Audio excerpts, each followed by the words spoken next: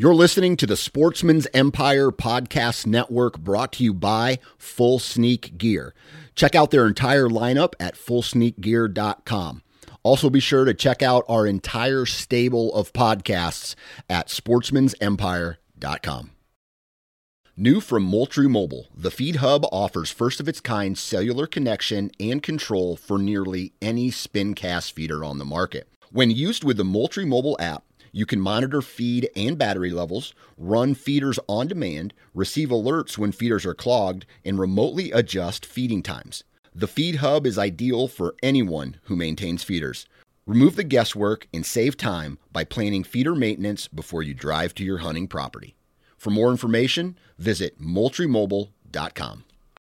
You're listening to the Sportsman's Nation Podcast Network, brought to you by Interstate Batteries. Now, recently I had a conversation with one of my buddies. He's kind of a truck nut, a car nut, and he told me that Interstate Batteries makes, from a technical standpoint, some of the best car batteries on the market, period, hands down. Not only that, but they have thousands of retail locations all over the United States. So stop in to a local retail store, ask the guy who works there about their car batteries, and hell, you might as well put one in if they're the best in the business. So interstatebatteries.com is their website. Go there, find out more information about the culture of the company, the batteries that these guys carry, or just stop into a local retail store. Interstate Batteries, outrageously dependable.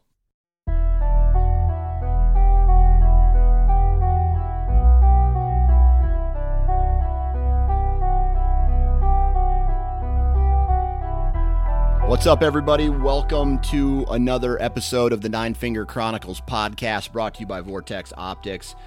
Today, my co-host of sorts, Mr. Bob Polanic, is back on the podcast, and we're going to be talking about a variety of different things and things that are what's happening with us right now. So here's a bullet point list that I've written down on a piece of paper so I didn't forget anything. We're going to be talking about summer scouting for Western hunting trips, and not the digital scouting that we all do before we take a Western trip or an out-of-state trip. I'm talking about allotting some time to go out, get some boots on the ground. I know that, and we discussed this in the podcast, but 2021, I'm going to be drawing an elk tag, or I'm going to be putting in for an elk tag that is been 7 years in the making. So I might allot some time to get out there and do some scouting. We're going to be talking about some physical fitness, and this kind of ties into what I just said, and that is, I don't want to go out and spend 7 years collecting for a tag and then just be a fat piece of shit, right? And I am still a fat piece of garbage, but I've started a fitness program. We talk about that. And let's see what's on this rut. Planning for the rut, planning for trips. So it's all kind of like a planning and preparations type podcast. But, another reason why I'm doing this hunt next year is because all three of my kids will now be in some form of school. My oldest boy, he'll be full-time. My daughter, she'll be full-time. My youngest son, he'll be like an every other day preschool type thing. But we might be having him in daycare too. So I think what's really going to make this sweet is if I can plan it, take a lot of burden off my wife. She's going to be more susceptible to let me go on some of these trips and actually be gone for longer periods of time. So that's what today's podcast is about. And, like always, if you want to communicate with us, hit us up on Instagram or Facebook and ask questions. If there's a topic you want us to talk about, man, me and Bob like to bullshit. So that is what we're doing. Oops, wrong piece of paper here. Now we got to do a commercial, and the commercial is Wasp Broadheads. I mean, what do I want to say about Wasp Broadheads? I don't write these down because I don't like reading them off of pieces of paper, but I say this a lot whenever I talk about Wasp. I've had the pleasure to work with a guy named Fred. His name's Fred Doherty. He is one of the engineers over at Wasp, and he is an amazing person from the standpoint of talking to me about how they design broadheads, right? The American-made quality in them, the materials that are in them. So not only have I built this relationship with Fred, I've built this relationship with the brand. I've built this relationship with their product. And what makes a good relationship? A foundation of some sort. And that foundation is built on a product that is awesome. I mean, I am a huge fan of this company and their products because I've been using them for a very long period of time, and I've found success with them, and I have never seen failure out of them. Like, I can't give you an example of an error I've used with Wasp broadheads where the blade didn't open or some other excuse, right? That right there is why I love working with this company, and I love working with Fred and the rest of the crew at Wasp. So if you want to find out more information about Wasp, visit their website, wasparchery.com, and enter the discount code 9fingers 2020. So that's the number 9 followed by the word fingers 2020, and you're going to receive 20% off of your purchase. That's a really good deal. So there's the commercial. Go check out Wasp, and I think we're done talking. Make sure you're subscribed to the Sportsman's Nation Whitetail feed. Make sure you're subscribed to the Nine Finger Chronicles feed as well, and follow us on social. And let's get into today's podcast with my buddy Bob Polanic. In 3, 2, 1. All right, on the phone with me today, Mr. Bob Polanic. Bob, what's up? Not too much, man. Just enjoying a little Wednesday, Friday, if you will. Yeah, dude, I love Wednesday, Fridays. I love any day of the week that is the last day of the work week. Yeah, I'm staring down a 4-day weekend, and couldn't be more excited. My buddy and I do a camping trip every year on summer solstice weekend. We simply just call it solstice, and we go to a spot on a river, and we camp right on the riverbank, and the river's not terribly big, and in Michigan, all our rivers like just cut through forests and stuff like that. So they're super clean and nice and cold. It's supposed to be sunny and 90, and yeah, so I'm excited. You gonna be doing any fishing? Yeah, man. Should be doing some trout fishing and maybe some walleye fishing as well. Yeah, well, that's awesome, man. I need a good fishing trip. I haven't been fishing like I normally have been, in the past, where I'll get out on a boat for like 8 straight hours or go to a farm pond, by myself. I kind of need, this is going to sound pretty selfish, but I need some Dan Johnson time. Yes, sir. So some nine finger time. Yeah. Well, if you put it that way, it kind of sounds dirty, but it does, doesn't it? But let's see. I gotta tell you this funny story. This morning, I'm at the park, and I'm at the park with my 3 kids. They're playing, and there's this kid. He's just kind of acting like a tough guy, bully, and stuff like that. And he's he was like bumping other kids, and not necessarily this really passive aggressive. And then he kind of hip checked my daughter, and my daughter in the past has overreacted to scenarios like that. So she looked at me and didn't know what to do. So I just said, Ava, calm down. I'll take care of it. And I just look at the kid and I said, hey man, it's not very nice to be doing that. He goes, you're not my dad. I couldn't even stop myself from saying it. I'm like, you don't know that.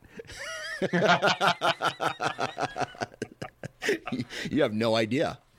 Anything could happen. Anything could have happened. And he's like, like he got all frustrated. And so I felt pretty good for slam dunking on a probably a 7-year-old today. I mean, that's like the G-rated way that you can do that. Yeah. So, good. Yeah. I mean, good. And I think I'm no judge. I'm no childhood development expert, but I feel like that kid needed to be knocked down a notch. Absolutely. Yeah. And because I knock my kids down a notch every single day. Yeah. They try to flex, I just flex back at them, and then the world is all good. So that's my parenting story for the day. You sent me an email about something that kind of caught me, or a text message that kind of interested me. You are, before we get into it though, we're going to talk about some other things, but the whole purpose of this podcast today, I want to talk about a little bit about Western prep, but scouting, making an out-of-state scouting trip only. And it says here, Dan, big news. You and your wife are heading out west in July, and you're going to be able to be doing some scouting for elk and deer, correct? Yes. Yep. So what brought this up? Well, originally, typically every summer I get myself out to Montana or Idaho because I've got a buddy that lives out there. He's my elk hunting partner. And we usually do like a cool river float trip, usually 4 or 5 day float trip. And this year we were supposed to float, it's like the South Fork of the Salmon River, South Fork of the Snake River. And we're always applying for like the Smith River in Montana and some other rivers and stuff like that. But we didn't draw anything. And that's a river, that's a float trip that you don't need a permit. So we're like, all right, we'll just go do that. Well, with COVID and everything, our flights got canceled like a week ago. And we're supposed to leave, in 3 weeks from the time that they got canceled. So started looking online, and flights were just going to be way too much to like rebook. And I think essentially like what the airlines are doing is like they take your money, and if they can't fill the flight, they just issue you, like they give you a voucher. And then if you still need to do that flight, it's way more expensive. Or if you back out of your trip, now they can just hang on to your money because they're not offering cash back. They're offering like a credit. So it's a way for them to stay afloat, which whatever, that's fine. Not ideal, but I get it. So anyway, I was like, whatever, we'll just drive. Because like even if you could find a good price on a flight, it was like 24 to 30 hours worth of airport time, between layovers and stuff like that. So I was like, if we're going to spend 24 hours in an airport, I'd rather spend 24 hours in a vehicle. Yeah. And so we're driving out there, and then my buddies called me yesterday, and some of the other people that were going to go on the trip with us, they canceled as well because of COVID and stuff like that. So my buddy was like, dude, it's just the three of us. That's a really big trip, for just 3 people, between like rafts and packing stuff in and camping and all that. And he's like, you want to do something else? And I was like, absolutely. And he's like, if it's all the same to you, he's like, I don't want to burn 5 days worth of vacation while you're out here, like 2 or 3, if you're cool with that. And I was like, yeah, absolutely, that's fine. I was like, dude, you know me, and I've been dying to, one of these years, get my ass in the mountains in the summertime and do some scouting, and that would potentially lead to some critical information when September rolls around. So yeah, that's kind of where that all came from. So we're gonna go out there. We're gonna do like a 2 or 3 day float, and then I think we're gonna have 2 days where we do some scouting in Idaho, and then I've got a day where I'm gonna stop in Nebraska and do some tree stand work there and check some cameras and stuff like that. So that's awesome, man. Yeah, the other thing is, I was listening to Andy May again on Mark Kenney's podcast, and they were doing a Q&A, and the question was, what separates an average hunter from a great hunter? And a great hunter is like someone that consistently can kill a mature buck, or can consistently kill like their target buck. And Andy was like, I think that the main thing was you need to scout more than you actually hunt. And I was just like, well, when it comes to elk hunting, I've done 0 scouting because that's just, you don't have time, right? So yeah, that's kind of where that. It's like if I'm still gonna go out there, I just like to spend a day or two. I think in Idaho you can run trail cameras, so like try to find some kind of remote wallows and stuff like that, and just see, in some very different locations, like completely different, like mountain ranges, where like if you go hunt one area one day and it's not going on, go to the other area where maybe you've got a camera or two set up, check those cameras, and you can get some intel and see if there's, more elk in one area versus the other. I don't know. I've never done any preseason scouting for elk, so yeah, got some homework to do on exactly how I want to do it, but yeah. Yeah, and I'll tell you right now, the reason that I found that really interesting is because, on some of these trips, not necessarily an over-the-counter type tag where you go and you're guaranteed to draw, right? Yep. I'll be next year, not this year, but next year, I'll be cashing in some Wyoming points. And I'm debating whether or not it would be a good use of my time and resources to drive out to Wyoming for a power scout, like a drive there a day, scout 2 days, drive back, and burn 4 days heading out to Wyoming to do a quick scouting mission once I identify what zone I want to, hunt, and maybe even after some draw results come out, because I think they're out by now, so I should know what unit I'll be hunting, so I can go there, I can scout, and locate something, find something, get a head start. And I know a lot of people do that in the East. For example, Iowa. Every time I talk to a guy who draws an Iowa tag, they're here. They come, and whether it's from Wisconsin, Illinois, wherever they're coming, they try to make some time to come and scout. But on a Western hunt, it's on a bigger scale, right? Right. So I'm trying to debate whether or not next summer I want to, burn some brownie points and get out there and do some scouting. What do you think? I would say, depending on where you're looking at drawing, make it a family trip. Because, you got Yellowstone, you got Grand Tetons. There's a lot of cool stuff to do in Wyoming. I don't know if that would make it harder to go scouting or easier, but yeah. So on top of that, I don't know if you're drawing with someone else or not. Yeah. Right now, I don't have any plans to draw with somebody. Okay. That's a possibility. I mean, a lot can change in a year, but here's what I'm looking at right now. I bring the family out there and we do some kind of Western trip. Number one, that's not a pee in a Gatorade bottle type trip. You know what I mean? It's, it's like I'll be stopping every couple hours probably to, let the kids stretch their legs. And it might even be a drive a little bit, find a place to spend the night, drive a little bit further, that kind of thing. Yeah. But man, I really want to do it, but I feel if I have the family out there, it would just be like, okay, I'm going to disappear for 8 hours, because you don't just hop into the mountains and scout a property like you would a whitetail farm. Right. You got to find the trailhead. You got to hike in a couple miles. And I'm not a mountain guy. I'm a flatlander. So it's going to be physically demanding as well. And then the whole time, where's my wife going to be? At some trailhead hanging out with 3 kids? Yeah, right.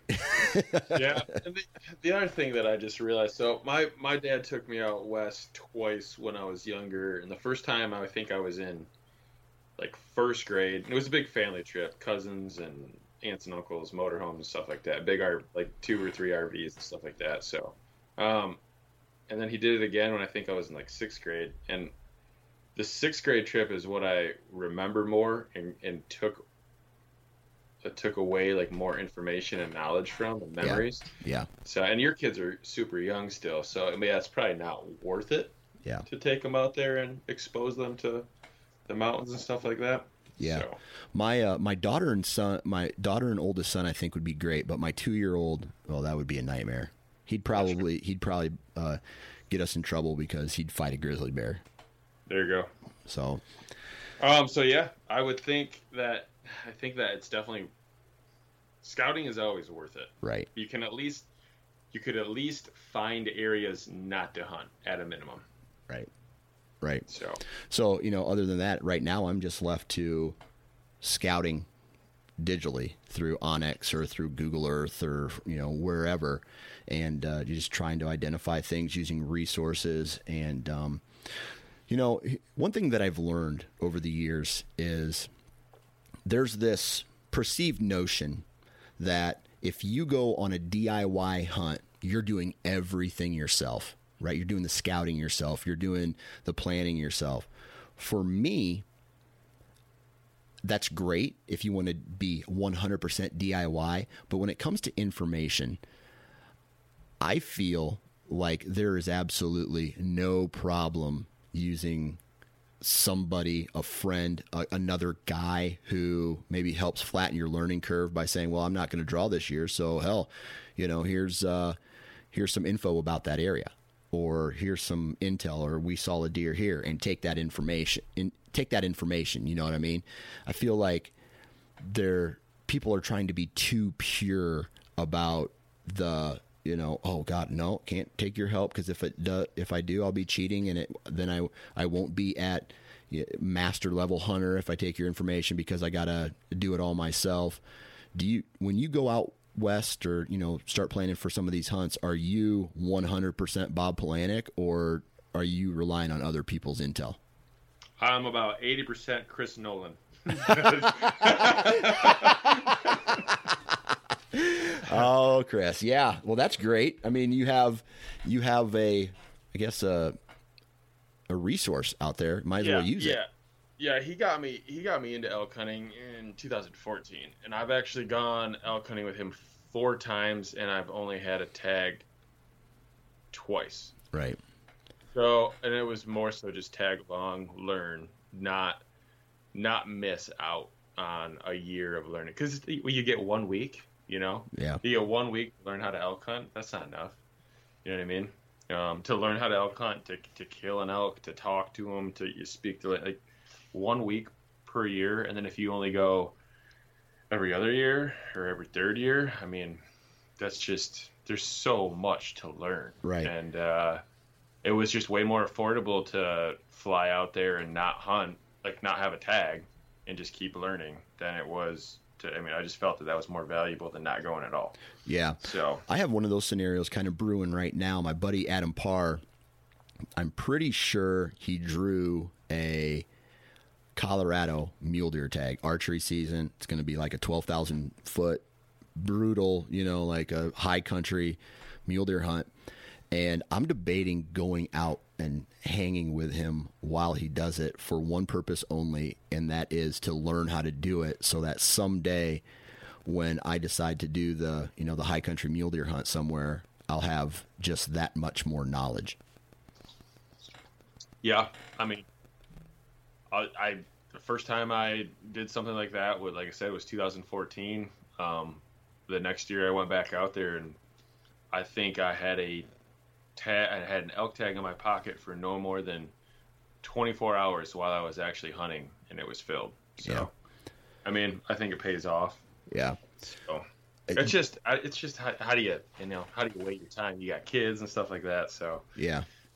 It's kind of funny though. Imagine if you were only limited to whitetail hunt for 5 to 7 days a year, like you are on your elk trips. Right. That would be one hell of a learning curve, because I mean I've had years in the whitetail woods, and obviously I'm closer to home, and I'm sure that the elk guys who live out west, kind of are living by this same scenario where I am able to hunt more because it's closer. I'm in closer proximity to whitetails, so there's years in the past where I've hunted, 30, 40 days, and then I go out west on like this mule deer hunt that we went on last year. Man, we were there 4 or 5 days, and then that was it, man. I mean, 4 days. Yeah. And then before we had to leave. And it was just, I wish I had more time to observe and scout long ranges.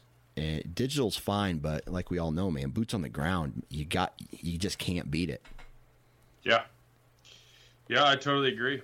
So I wish that I could get out there, more like April, May, probably May, when there's less snow and stuff like that. I would love to find some elk sheds, but yeah, this is how the cards fell. So I was just like, well, I don't know. I'm kind of shaping up to have a pretty serious fall of hunting, and kind of so is my wife. And I just want to make sure that when the season's over with, whatever the result is, I know that we gave it everything or damn near everything we had. Yeah. So, do you have trail cameras up in Nebraska? I do. They've been up since last time they were checked was November 13th. So there's 3 out there. They're all on really good pinch points and runs, and I've left them out there every year since 2016. And every year when I go back and check them, there is so much. There's an influx of buck activity, and there's an influx of unknown mature bucks always from like November 20th to the 26th. Right. Every year, like 4 years in a row. So have you thought, based off that trail camera data, altering your trip schedule? Yes and no. For Nebraska, not so much, but like Iowa, because I guess here's the deal. So in Michigan, once gun season happens, like it's over. And it's not over, but it just everything becomes harder. Yep. The encounters are just way less. And so Nebraska, their gun season is always middle of November, and Iowa, it's not till December. So it's like if I'm gonna bow hunt in that later November timeframe, it's usually gonna be in Iowa. So, dude, the other thing is you kind of got Thanksgiving in there too. Usually that you got to appease the family. That's a fact. Man, I'll tell you right now, every year after about the 15th, I'm going to say from the 15th to the 24th, that time frame where the downhill slide of the rut all the way up to Thanksgiving, man, I catch cruisers. I guess some people call them bonus bucks, where you don't know them, but they're big, mature deer that come in and out of your property maybe 1 or 2 times. Yep. Every year I have a couple bonus bucks, and oh man, I pulled a trail camera 2 weeks ago that had been setting up since the hunting season, and late December, right at last light, 2 days in a row, he comes through. And within shooting range of one of my tree stands, and he's easy 170 like this. You look at him and you're like, okay, body size, mature, check, and then the antlers are bonus, right? So I mean, he's a gigantic 10-pointer with like a split G2, and he came through 2 days in a row. That's it. Never saw him again. So it's amazing what the firearm season does around me. And I know, like what you said, it's over once the rifle season hits. But at my farm, once shotgun season hits, I mean, my farm gets pounded every single season, multiple times throughout those weeks, and it displaces a lot of deer, and then it takes them forever to return, or sometimes they don't even return. And I think that bonus buck probably got displaced by shotgun season, found a secret spot where he felt safe for a while, cruised through a couple times, and then probably headed back to the farm that he calls home. Right. So yeah, that's one other thing. The bucks that I usually get in that November 20 to 26 time frame or whatever, I don't really ever see them again. Yeah, that's the only time. Yeah, it's not like they become residents or anything like that. They usually end up going back to their core area or whatever it might be. So absolutely. Yeah. I don't know about you, but depending on what my trail cameras tell me, I'm really hoping this one particular buck shows back up this fall. And if he does, he might be a only buck I chase, unless there's another giant that happens to walk by me during that time frame. But I might focus 100% on one deer this year. Now, with that said, let's just say hypothetically I'm successful on that. I think the following year I want to pull a little experiment and push my vacation, or I shouldn't, not even really a vacation, but my allotted time back 1 week. So I won't even really be hunting until November 7th, 8th, or 9th. Gotcha. Let that whole first week of the ride out, unless I get some crazy trail camera data, make a quick move.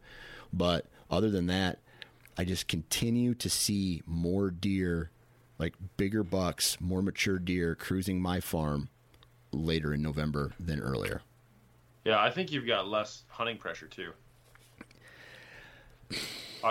I don't know about you, but where I was hunting in Iowa during that later part of November, yeah, but we didn't see hardly anyone else hunt. Oh yeah, yeah, exactly. Okay, I get what you're saying. Yep. I thought you were meant like, oh, just Iowa in general has less hunting pressure, but well, there is that. Yeah, yeah. I think everyone takes their rutcation that first week or that second week or both, and if you can get into that third week, I think you're a little bit less pressure, and I don't know. I'm waiting to find out if we drew Iowa, and if we did, I think we're planning on going like November 13th to the 22nd. So we'll be out there that later time frame again. Did you try to draw the Northeast unit? No. Southeast? Nope. No. How many points are you dealing with? Me and my buddy each have one preference point, and then so we applied as a group. There was supposed to be 4 of us, and the other 2 backed out. Well, one backed out because he's expecting a kid in October, and my other buddy he shit the bed. He just didn't. He's a loser. He's a loser. And if he listens to this, Garrett, I'm sorry, but so if you're a non-resident for Iowa, you have to get your hunter safety in before you apply, like well before you apply. You can't apply for your tag and submit your hunter safety like all in the same thing. Like they have to approve your hunter safety, and then it opens up the window weeks later for you to apply. Right. So yeah, he didn't get that done in time, and then with COVID and everything being shut down, he couldn't get a copy from the DNR and stuff like that. I don't know. So yeah. So anyway, the whole idea was that with 4 people applying as a group, all with 1 point, it should have been an easy draw. But now now we don't know. Okay. So. Well, good deal then. Let's see. So I'm trying to think. Oh, I want to get back on the prep side of things, right? Yep. So I think I've kind of shared on this podcast about how my 2014 Idaho elk experience was a disaster from just about every standpoint. I mean, not only was my gear, I probably wasn't ready on my gear, but I definitely took the wrong steps to the whole prepping my body for a high mountain hunt, right? So elevation, we were at about 8,000 to 9,000 feet out in Idaho. And in Colorado, we get up to like 11.6 this year. We were at 11.6, which is crazy. For me up there, it's like take 5 steps, take a break. Take 5 steps, take a break, because I am this flatlander. But I told my wife, I said, man, I think I just really need to lose weight and not necessarily gain any muscle, but lose weight, which is going to make me moving at those higher elevations easier, right? I mean, let's just face it. If you're getting rid of weight, it's less weight you're having to carry. Yep, exactly. Right? So, I mean, even in my pack out, I mean, you drop 10 pounds off of my body or 20 pounds off of my body during my mule deer pack out. I feel like it would have just been better for me. And of course, I'm just like most people who are fat or out of shape. All my weight's around my waist, in my gut. And so my wife heard me say that. So she bought me for Father's Day a fitness program. You go up, some guy tells you what to do. I'm in a group, but tells me what to do. And I've already, in 1.5 weeks, a week and a half, I've lost 10 pounds roughly. Wow. So, nice. Yeah. So I'm excited to see where this goes the next 8 weeks, or the next, I'm going to continue this program up until my mule deer hunt. And hopefully my goal is to just lighten the load by dropping body weight. Yep. I think that is best. I think I lift weights usually year round, and I think it's usually right after the 4th of July is when I completely switch up my my workout routine. Mainly because if you're gonna elk hunt in the mountains, you really don't need biceps that are bigger than your calves. It's not That's a fact. Does you no good. Yeah. Does you talk about dead weight? Does you no good? It's something a little extra for a grizzly bear to gnaw on. Yeah. So yeah, it's no, don't get me wrong. If you work out and you lift weights and you have a certain muscle mass to you, it sucks to watch it go away, but you can keep your mentality right and your eye on the prize, and you know that you're just trimming down. I definitely think you still, you got to keep whatever muscles that aren't critical to elk hunting. Right. You still got to keep them exercising in shape. But yeah, it usually becomes like a lower weight, higher rep. Try to lean out, right. Any chest or arm muscles, and then I think it's still good to have a decent amount of muscle on your body, because naturally, I think if you're not getting enough calories, I think your body will break down muscle before it will break down fat. Like, it will feed itself. It will turn muscle into calories for energy before it will do it with fat. I think I think you might be wrong. The opposite? Yeah, yeah. I know that the body uses fat for storage, but muscle is like the last resort. Man, your wife is a medical professional. How do you not know this? I know. So now all we're doing is feeding the listeners a bunch of bullshit. Yeah, a bunch of falsities. Yep. I get it. Yep. Don't listen to me. But I honestly think it goes through it goes through carbs first, fat, or a combination of that, and then muscle is like the last thing to go. I think it's maybe like your body can convert muscle into like you have more calories in muscle than you do in fat. If it's maybe like a dire situation type thing. Yeah, like in 1 ounce of muscle, there's more calories than 1 ounce of fat. Maybe. I think.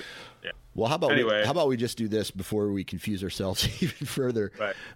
Edit it out. Somebody, when I post this, to promote this on the Nine Finger Chronicles Instagram page and Facebook page, I want someone out there who is actually educated on this to post and comment and let us know, and the rest of the listeners know. I got a computer right in front of me, but I don't want to type on it too. Let's just guess on it. My guess is that the body feeds off the fat first, and then it goes to the muscle in extreme cases. And I agree, and I think that everything I said was dead wrong. So. All right, well, there's that. But finishing up on that, I was talking to a guy a while back, and he dropped a shit ton of weight preparing for this big elk hunt that he was going on. And he was going with a group of guys, so he was like, dude, I do not want to be the weakest link. I don't want to be the guy that they're waiting on. So he got in really good shape. However, when he got out there, he thinks he was too lean. Like he dropped too much fat, and his body fat percentage was low enough to where he was getting exhausted by the end of the day and eating a lot. Does that make sense? Oh yeah, 100%, man. 100%. First year I went elk hunting, I lost 12 pounds in 7 days. Yeah. And every year since then, I think I've only lost a pound or two. I mean, part of that was didn't bring enough food. Didn't have my food dialed in. First year, that's going to happen. Actually, that's probably the biggest part of it. Now, I eat like a cow when I'm elk hunting. Yeah, like, man. My buddy actually makes fun of me about how much I eat. And it's like, dude, I'm not out here to lose weight. And I think some guys, if you only go for a week, I think your body can handle it. But if you're gonna go for 10 days, even any longer, you kind of have to have nutrition dialed in a little better, and you probably need some more reserves. Yeah. So, man, I tell you that's one thing that helped me a lot this third elk trip that I went on last year.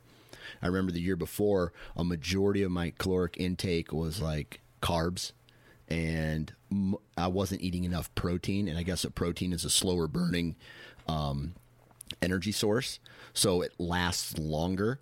So on this next one, I brought a lot more meat. I ate chicken at camp. I ate a lot more beef jerky, and I feel that when I increased my protein level, then my energy level also, maybe it wasn't like I had full energy, but I was at medium energy for a longer period of time before I hit that crash at the end of the day, on the final hike back to camp. Yeah. Yep. There's not much worse than the final hike back to camp. The one thing I noticed is water. Like I have a 3-liter hydration bladder in my pack, and I go through all of that every day. Oh, dude, absolutely. And then when I get back to camp, so in the morning and at night when I'm at camp, I usually drink a liter in the morning, and then I have my 3 liters throughout the day. And then when I get back, I usually drink 2 more liters. So it's like 6 liters a day, and that has helped me immensely. I mean, helps with all the cramping going on. Yep. If you're eating dehydrated meals, they're going to have a lot more salt in them, so it helps balance that out. Yeah. And then, it's just, I'm also 220 pounds, so my water consumption is going to be high anyway. Yeah. Well, and that's the same with me, man. I carry, on my Colorado trips, I was carrying 5 liters with me every day. Oh, wow. And I would, by the time we got back to camp, I was sucking on the last drops. And I was taking a ton of water. And then obviously when you get back to camp, just basically drink until you feel full is basically what I did. And wake up the next morning and you're still peeing yellow. And there's times where you just can't catch up with it. Yeah, for sure, man, for sure. And I don't know about you, but it's like elk hunting. Sometimes you've got I think we average 6 to 12 miles a day, and you'll have 2 10-mile days in a row, and then you'll get that 6 or 7 mile day, and that's definitely when your body can recover a little bit better, I think. So it's also something me and my buddy try to do. All right, we had a big day yesterday. Let's try to find some stuff a little closer and a little less elevation, and let's conserve some energy, build some energy back up. And then tomorrow we'll go, way back, and we'll do, a bigger day, a 10 or 12 mile day. Yeah. And then, you kind of just trade off and on. Right. So, yeah. So I don't know about you, but I'm really excited for my Western hunt this year and definitely next year. I mean, I'm already talking about 2021. It's all locked down, but there's still so many things that I need to do, like look at units, look at preference points. I mean, my wife doesn't know this yet, but this year, for multiple reasons, right? I laid off the elk hunt because I wanted to save a little money, only go on my mule deer hunt because it's fairly cheap compared to a big elk hunt, and then cash a little brownie points for 2021. I'll be turning 40, but my youngest son at this point will be in daycare or in preschool. So he'll be away, which means there's going to be days where my wife will be at home alone, right? She won't have to worry about kids. And that's going to be big for me. I think that's going to be a big help, and it's going to allow me to do more things throughout the year, especially when, my 2 older kids are going to be in school full time. Right. So that's huge. Yeah. That's big. And then from, like I said, she doesn't know it yet, but I got some plans for 2020. I'm going to try to do my mule deer hunt. I'm going to try to do my elk hunt. Obviously, Iowa whitetail. I'm going to try to fit in another short whitetail hunt out of state. I'd love to do it in Montana, Wyoming, a Western type hunt. So I might be taking a couple trips out to Wyoming, or one big trip out to Wyoming where I do a elk hunt for a couple days, and then, or for a week.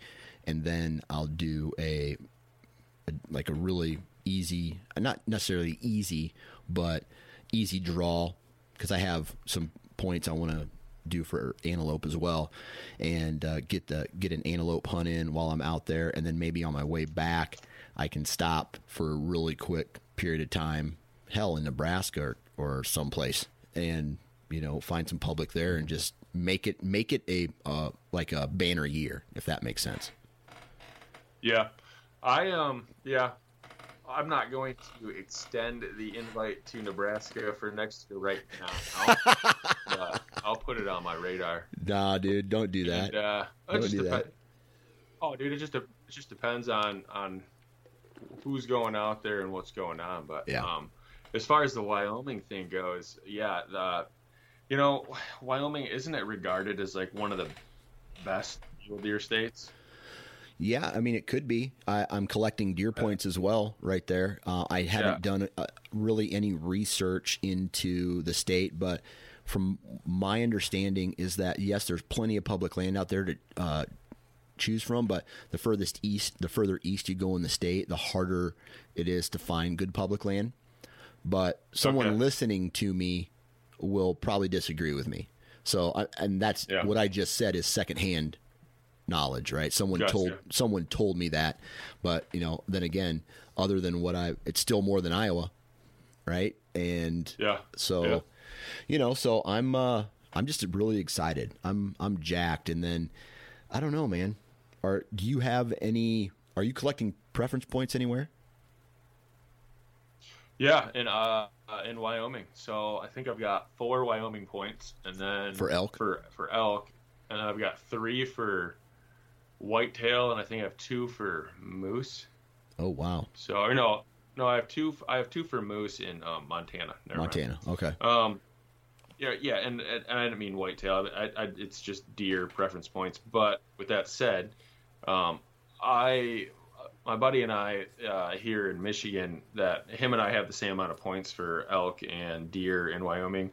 We really want to do a low mountain whitetail hunt, where like you're kind of I don't know what the elevation is. Call it like 5,000, 6,000 feet, but still like a little mountainous, not too bad. You can still do some tree stand hunting, but I don't know. I just think that setting would be super cool. Yeah. So.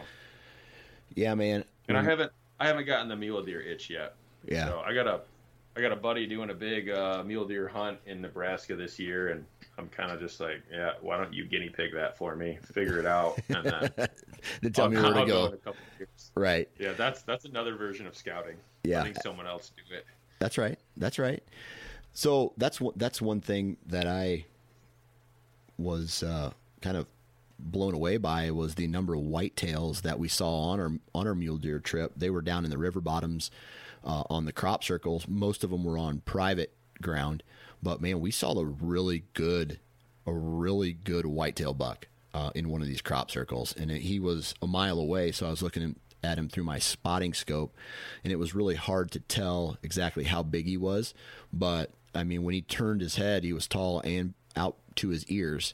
So I think he was like potentially a 9-pointer or an 8-pointer, but he was from where I was sitting looking through the spotting scope, he looked really good. So, after I scratch that mule deer itch, I might have to head back out there and chase whitetails.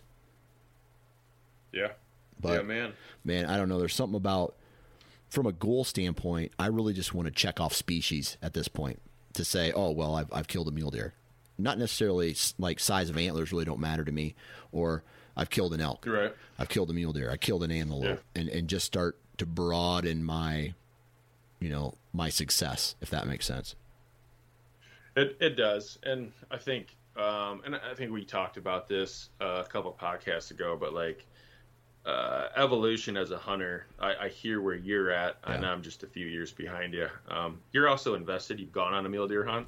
Yeah. So, you've kind of got that like redemption factor going on in there. The same with the elk, stuff like that. So it's like you kind of just want to close that chapter, that initial chapter of a mule deer hunt or an elk hunt, where like the end result is meat in the freezer, basically. Yeah, so, that's a fact, man.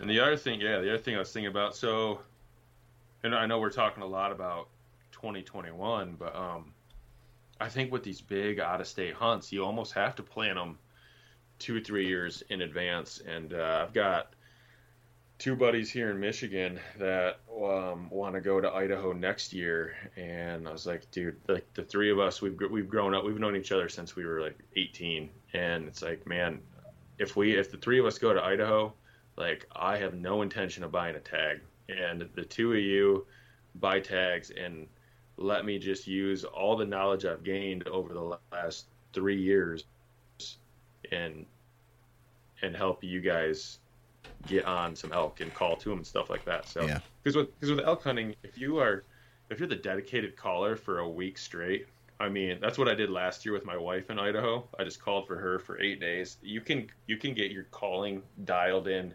so well, and it is so much fun to talk to elk when they're fired up.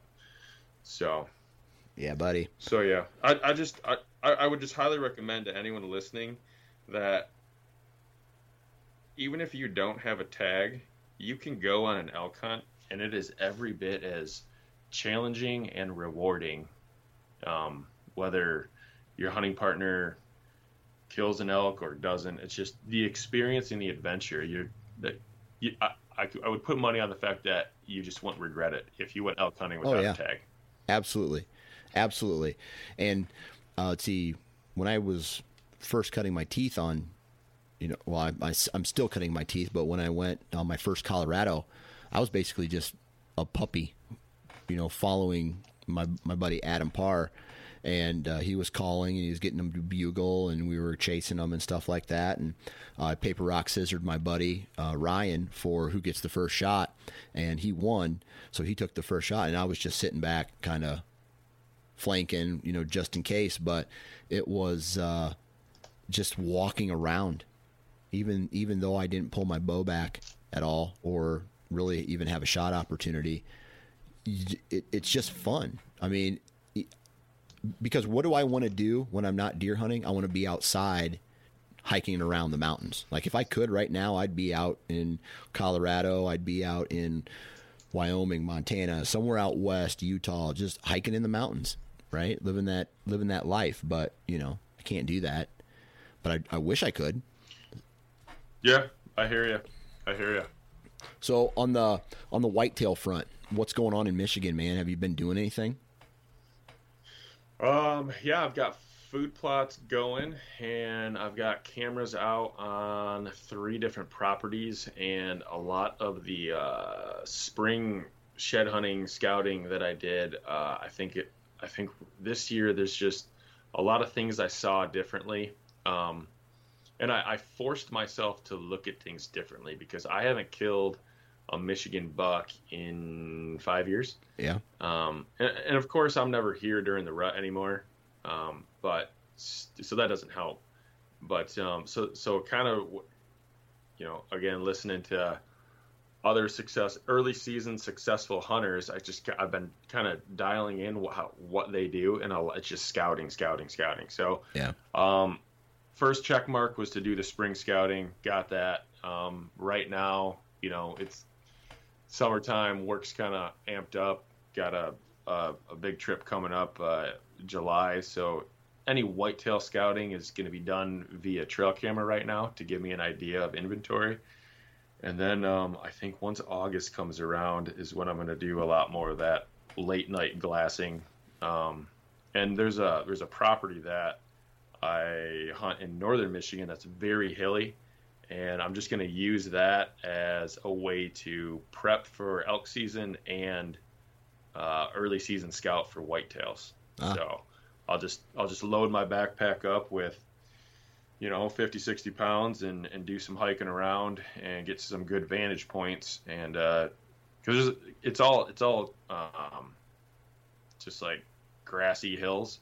And then there's like 3 different ridges that are super tall, and you can get to the top of all of them without being intrusive at all. And you can glass the back edge of the timber where all these cornfields meet up to the timber, because all the cornfields are like in the valleys in between these ridges. So It's definitely a very easy access, very low pressure, and just trying to kill two birds with one stone. Yeah. So I feel you.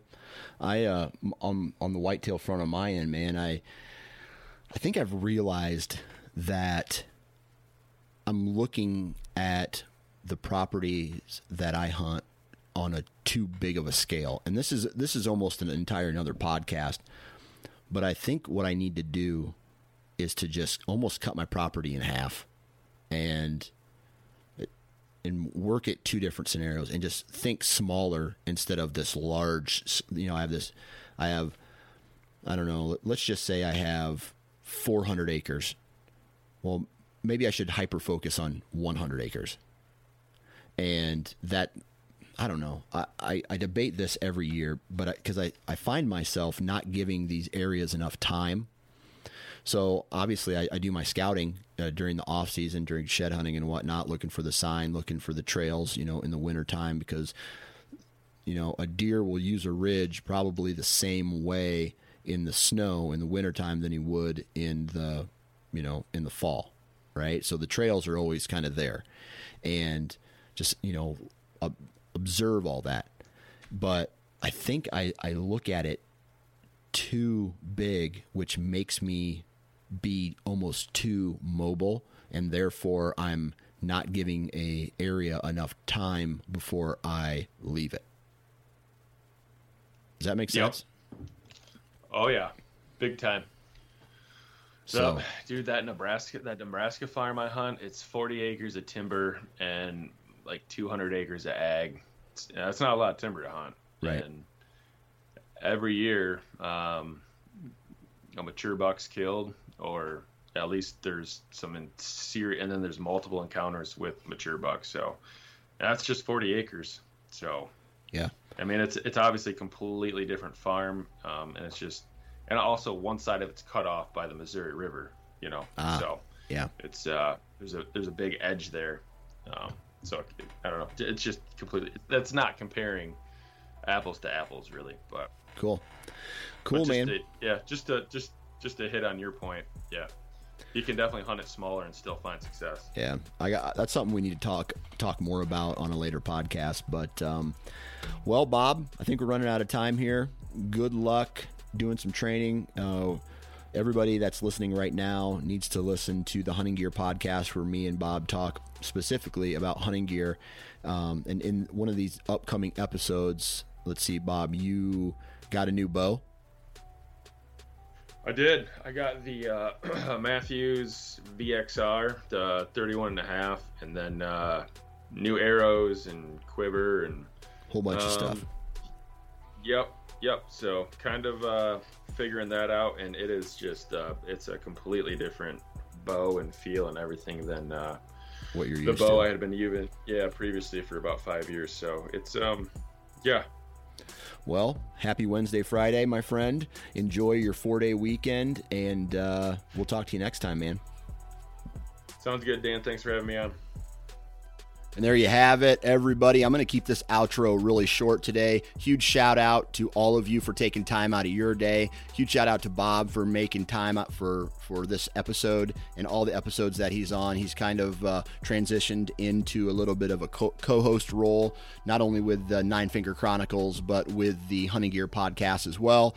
Huge shout out to all the partners, not only of the Nine Finger Chronicles, but of the Sportsman's Nation as well. So right now we have on the network side, we have Federal Premium, we have Savage Arms, we have Interstate Batteries, and Go Wild. We also have on the Nine Finger side of things, we have Ozonics, Wasp, Lone Wolf, The Average Conservationist, and Vortex. Please go out and support the companies that support this podcast and this podcast network. And lastly, man, treat your neighbor as you want to be treated. Send good vibes out to the universe, and I guarantee you're going to get good vibes back, man. So have a great weekend. Get outside, go do something, and take it easy, man. We'll talk to you next week.